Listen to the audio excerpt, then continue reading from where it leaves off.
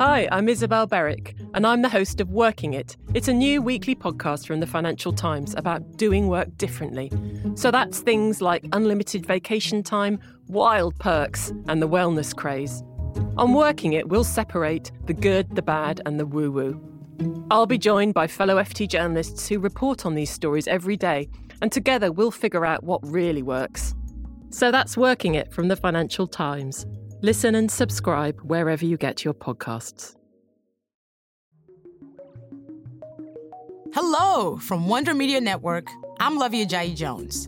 I'm a New York Times bestselling author, speaker, and host of the podcast Professional Troublemaker. I am so excited to be your guest host for this month of Womanica. This month, we're highlighting Prodigies, women who achieved greatness at a young age. This is especially a passion point for me because my latest book, Rising Troublemaker, a fear fighter manual for teens, exists to loan courage to young people in the world, reminding them that they are never too young to make significant impact with their power, their voice, and their action. Today, we're talking about the queen of folk music.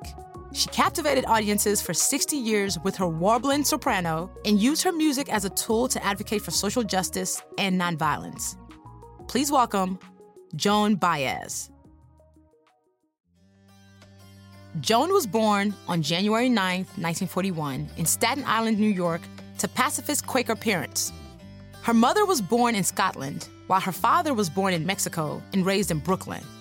He worked as a physicist, and his job with UNESCO kept their family moving around throughout Joan's childhood. Joan likes to say her voice is a gift, something she's lucky to have but cannot take credit for. She started sharing her gift from a young age. As a child, her father's friend gave her a ukulele, and she learned how to play rhythm and blues songs. When Joan was 13, her aunt took her to see folk singer Pete Seeger in concert. Joan went home and taught herself how to play his songs. In 1958, Joan's family moved to Massachusetts, where she started getting involved in the folk music scene. She gave her first concert that year at Club 47 in Cambridge.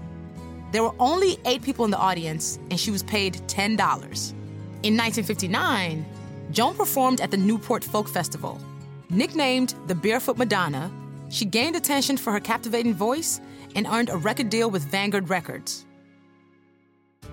In 1960, she released her first album, featuring interpretations of traditional folk ballads like Wildwood Flower and House of the Rising Sun. She was only 19. In 1961, she gave a sold-out performance in New York City, and her career continued to build momentum from there. Her next 3 albums went gold. Joan introduced her audience to other folk artists, like the then-unknown Bob Dylan, whom she also dated. Over the years, she wrote original tracks, recorded protest songs and folk classics, and interpreted tunes by other artists she admired. More than just a musician, Joan was at the center of the social justice movements of the 1960s. In 1963, she performed the song We Shall Overcome at the March on Washington.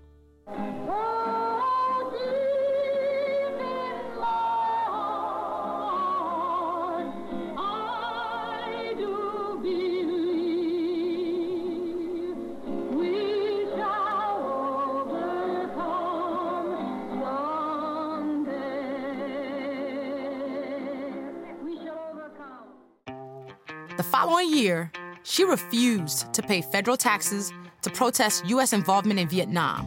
And in 1965, she founded the Institute for the Study of Nonviolence in Carmel, California. Joan went to jail for 10 days in 1967 for participating in a sit-in at a military induction center. During this time, Joan met anti-war organizer David Harris. The two were married the following year in 1968. The marriage was short-lived. David spent much of the marriage imprisoned for resisting the draft, which caused him to miss the birth of their son, Gabe, in 1969. Joan entered the Billboard's top 10 for the first time in 1971 with the song The Nights They Drove Old Dixie Down. In 1975, she released what would come to be her most famous song, Diamonds and Rust, about her relationship with Bob Dylan. The pair reunited on Bob's Rolling Thunder Revue tour that same year. In the 1980s, folk music waned in popularity. Joan was caricatured on Saturday Night Live and in the comic strip Joni Phony for her bleeding heart hippie persona. But she still continued to release records and perform around the globe. In 2007, she received the Grammy Lifetime Achievement Award, usually the sign of a career coming to a close. But the following year, Joan released the album Day After Tomorrow and earned a Grammy nomination for Best Contemporary Folk Album. She also continued to take part in protests. In 2011, Joan played at a concert for the protesters at Occupy Wall Street. In 2016, Joan performed in Standing Rock to protest the Dakota Access Pipeline.